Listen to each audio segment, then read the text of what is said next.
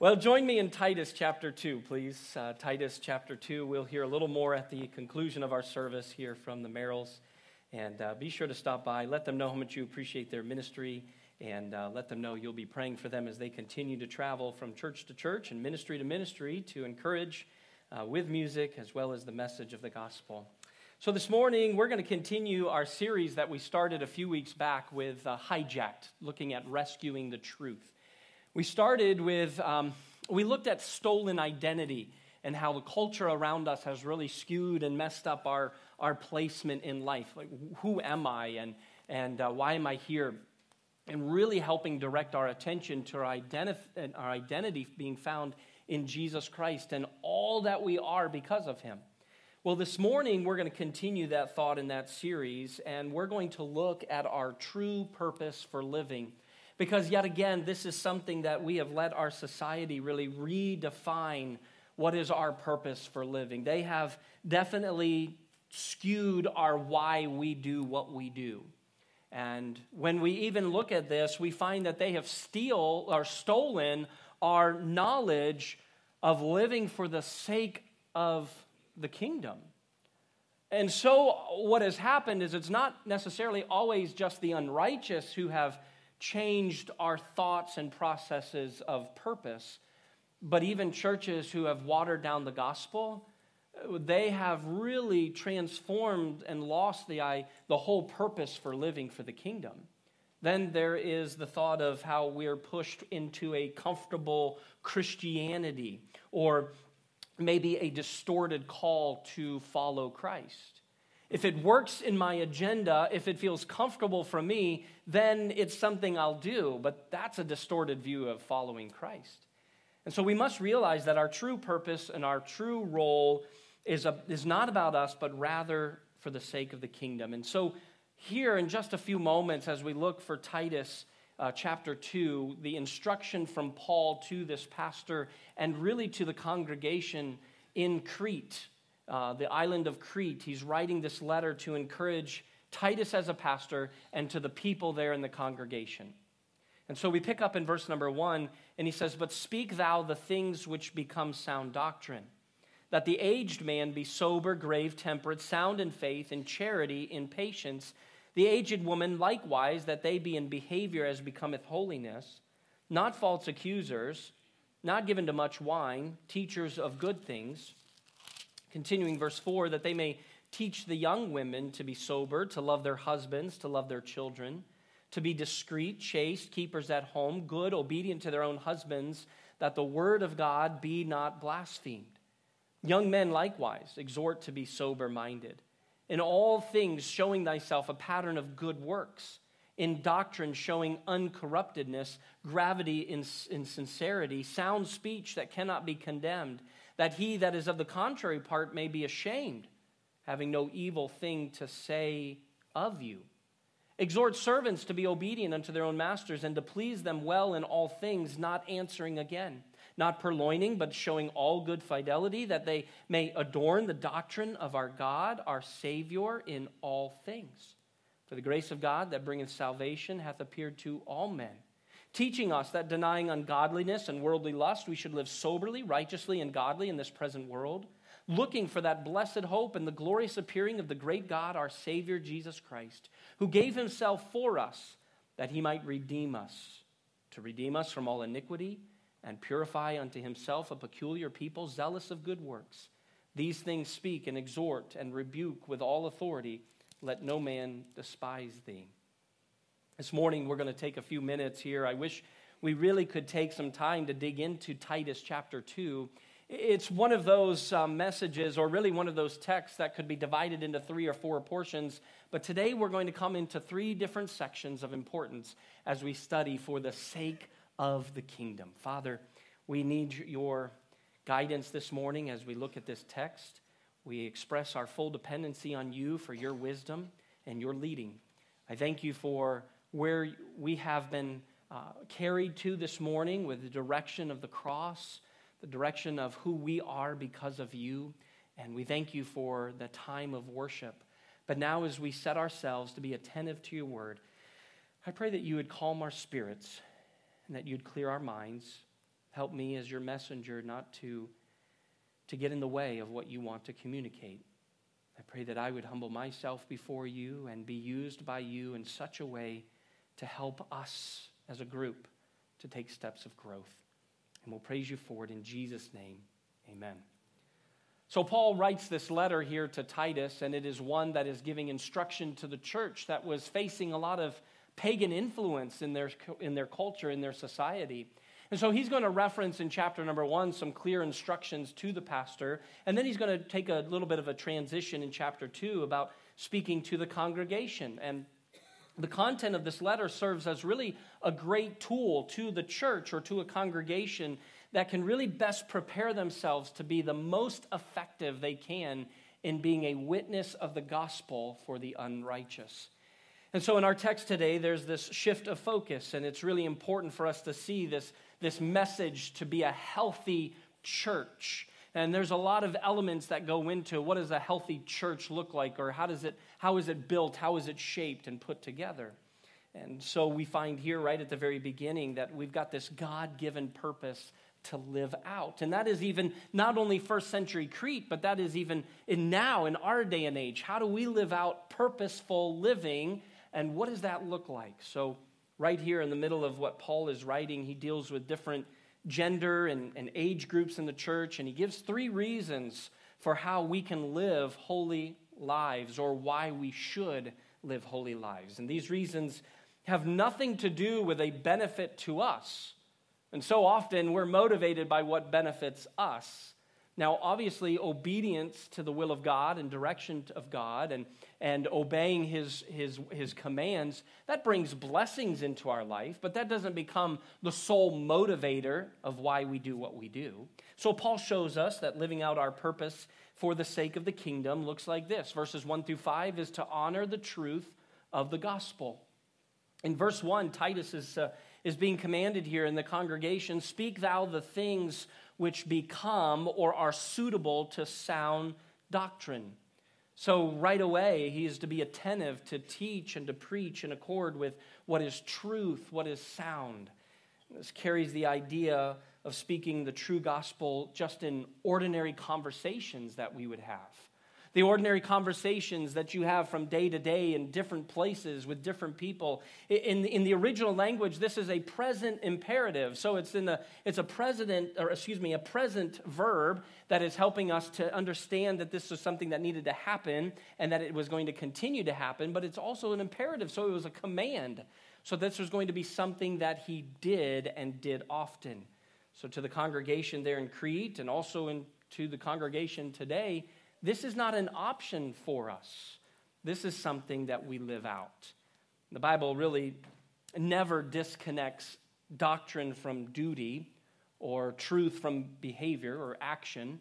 Like they all go together. What we believe causes us to act. And so because of what we believe with sound doctrine, it causes us to live it out.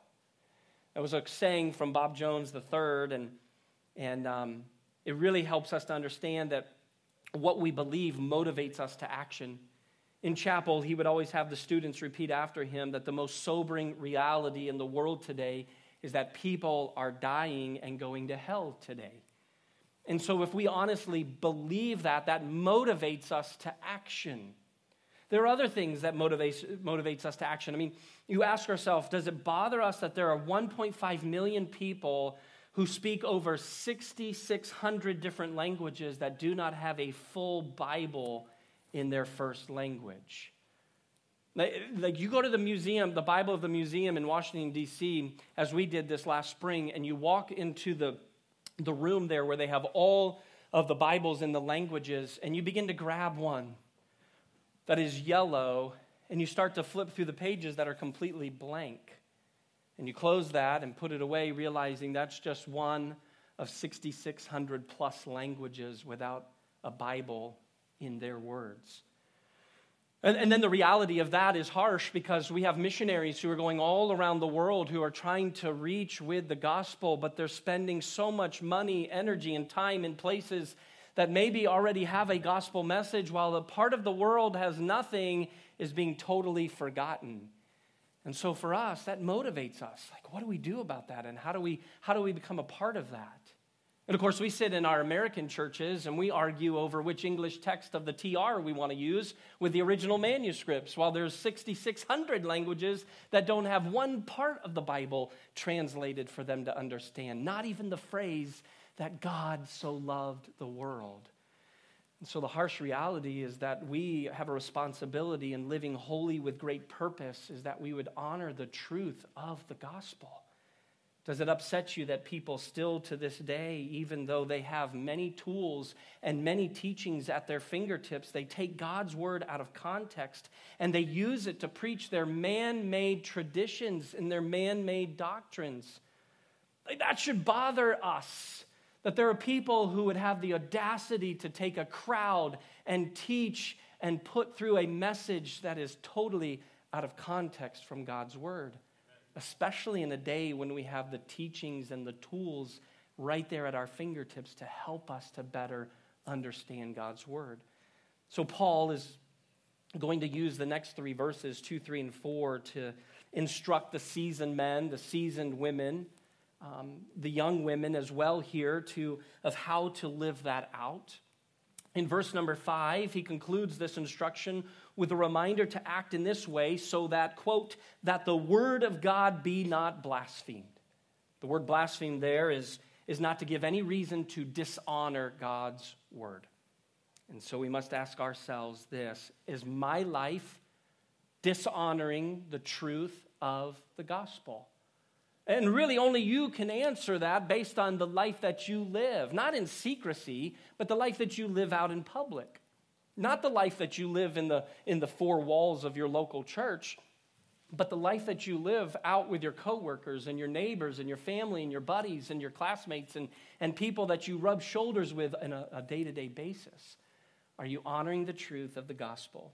Then verses 6 through 9, Paul is going to really hit on a second aspect in verse number 8 of how we should live out on purpose. And he says we must live in a way that is going to silence the oppositions of the gospel. Really, Paul gives the heart for what he wants to clearly communicate when he says in verse 8, so that they may be ashamed, having no evil thing to say of you. The ones who are contrary, the ones who are in opposition against the gospel, against the life of Christ, against the miraculous work of salvation, we must live a life that quiets the critics. What is sad is that more than its fair share, the church endures through more opposition within its walls, sitting in the pew, than it does necessarily outside of the walls.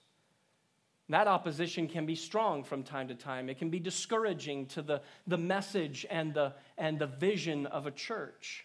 It can be something that really tarnishes the name of Christ and something that blemishes the gospel message moving forward. But Paul is not even writing to a messy church. That's the book of Corinthians. He's writing to a church in Crete who had a vision on target, and he was just reminding them to be an effective witness through the gospel in their community there in Crete. And so Paul is going to warn about this opposition that they would face against these pagans.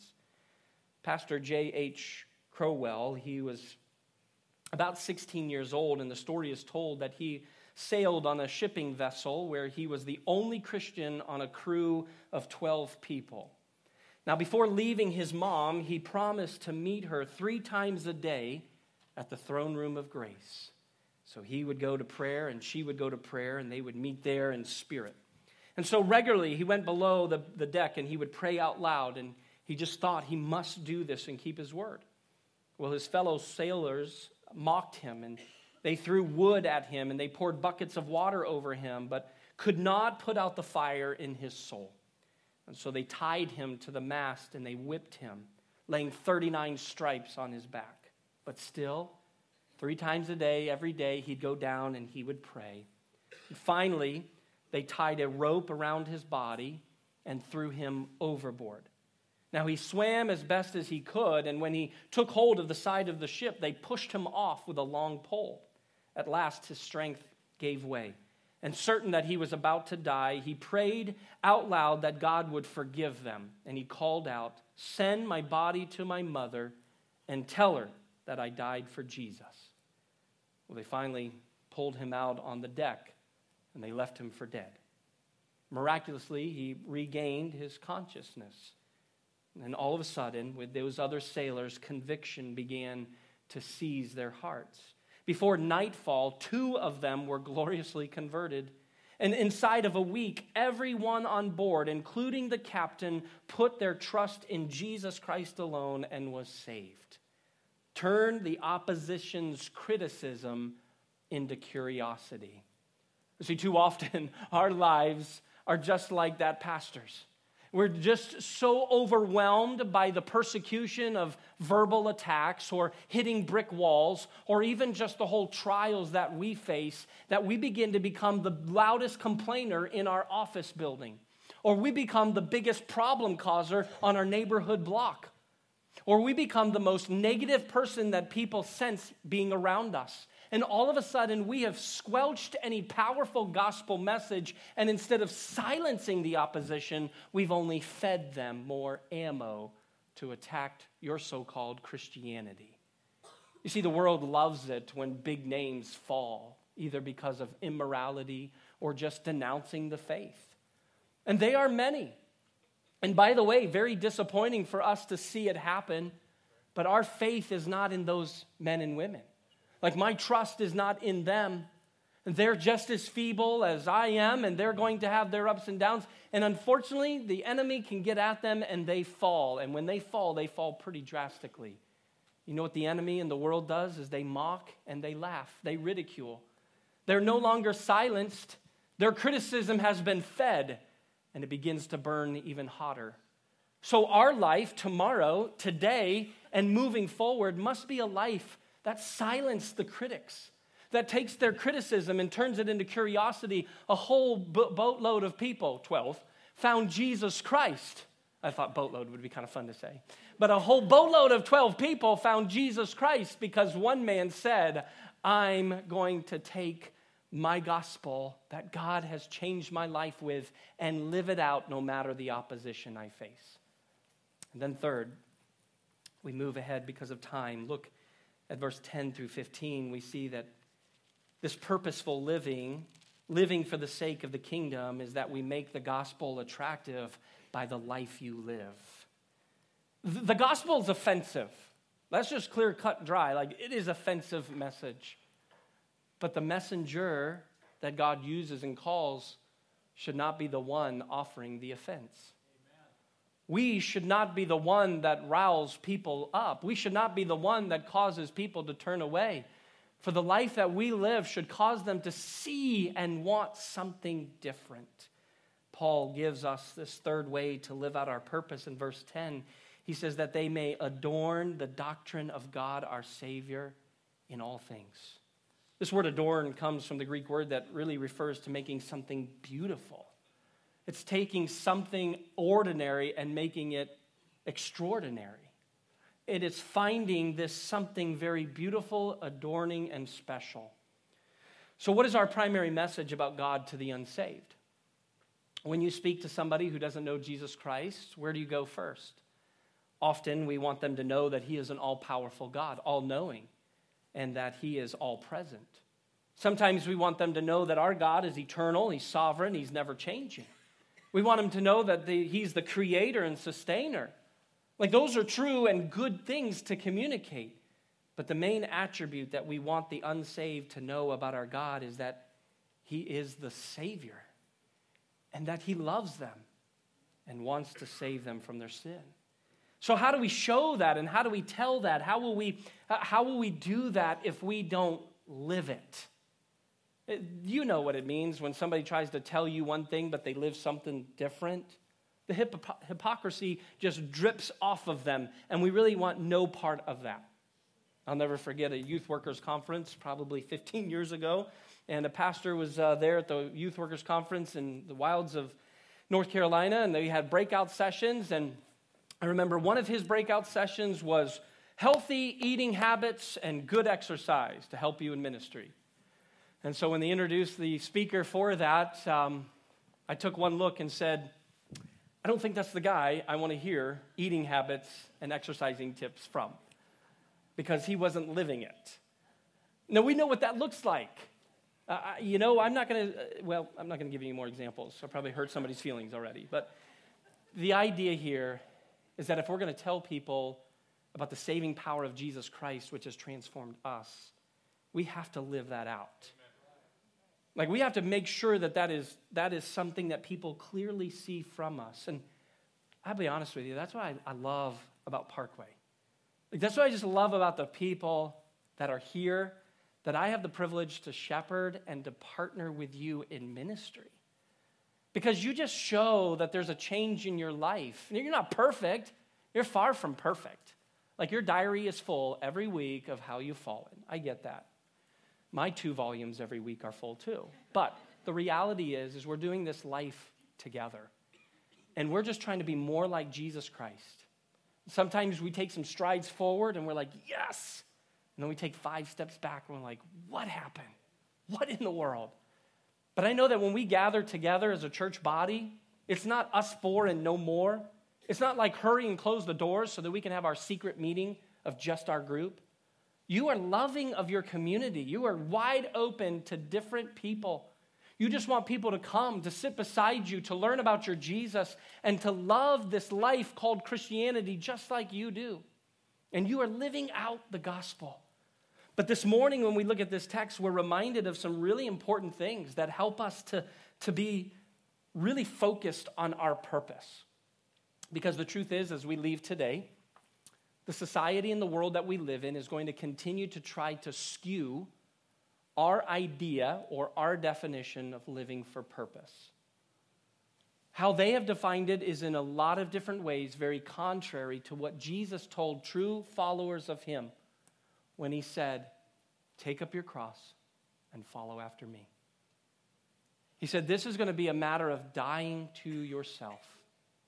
This living for Christ is not about great gain or benefits for us. It's about what God wants to do through us, living for his glory. You ever wonder why the moment you trusted Christ as your Savior, you didn't just die and go to heaven? Like, wouldn't that be a lot better? Like, man, just take me. I'm tired of struggling. Just get me up there. But the reality is he's left you here for great purpose and reason. And that is to live for the sake of the kingdom. And that is to take a hold of the gospel and to live it out. Don't back away from the truths of the gospel. You stick with that which is important, that is taught straight from God's word. You have discernment to choose what is God and what is man. And what you see as man-made stuff, you can weed it out. And you take what is God stuff and you chew on that for a while. There's so many people out there that use all of their time and energy on petty things while a lost and dying world around them doesn't hear that Jesus loves them. And Christians want to fight over so many things within the church realm, and they want to disagree with the church up the road and the church across the street and the church in another state. And they want to have all of these disagreements so that they can feel better about themselves. And the truth is those are petty little things that can't distract us. Because there's so much more that we've got to grab a hold of and live passionately for. Now, in World War II,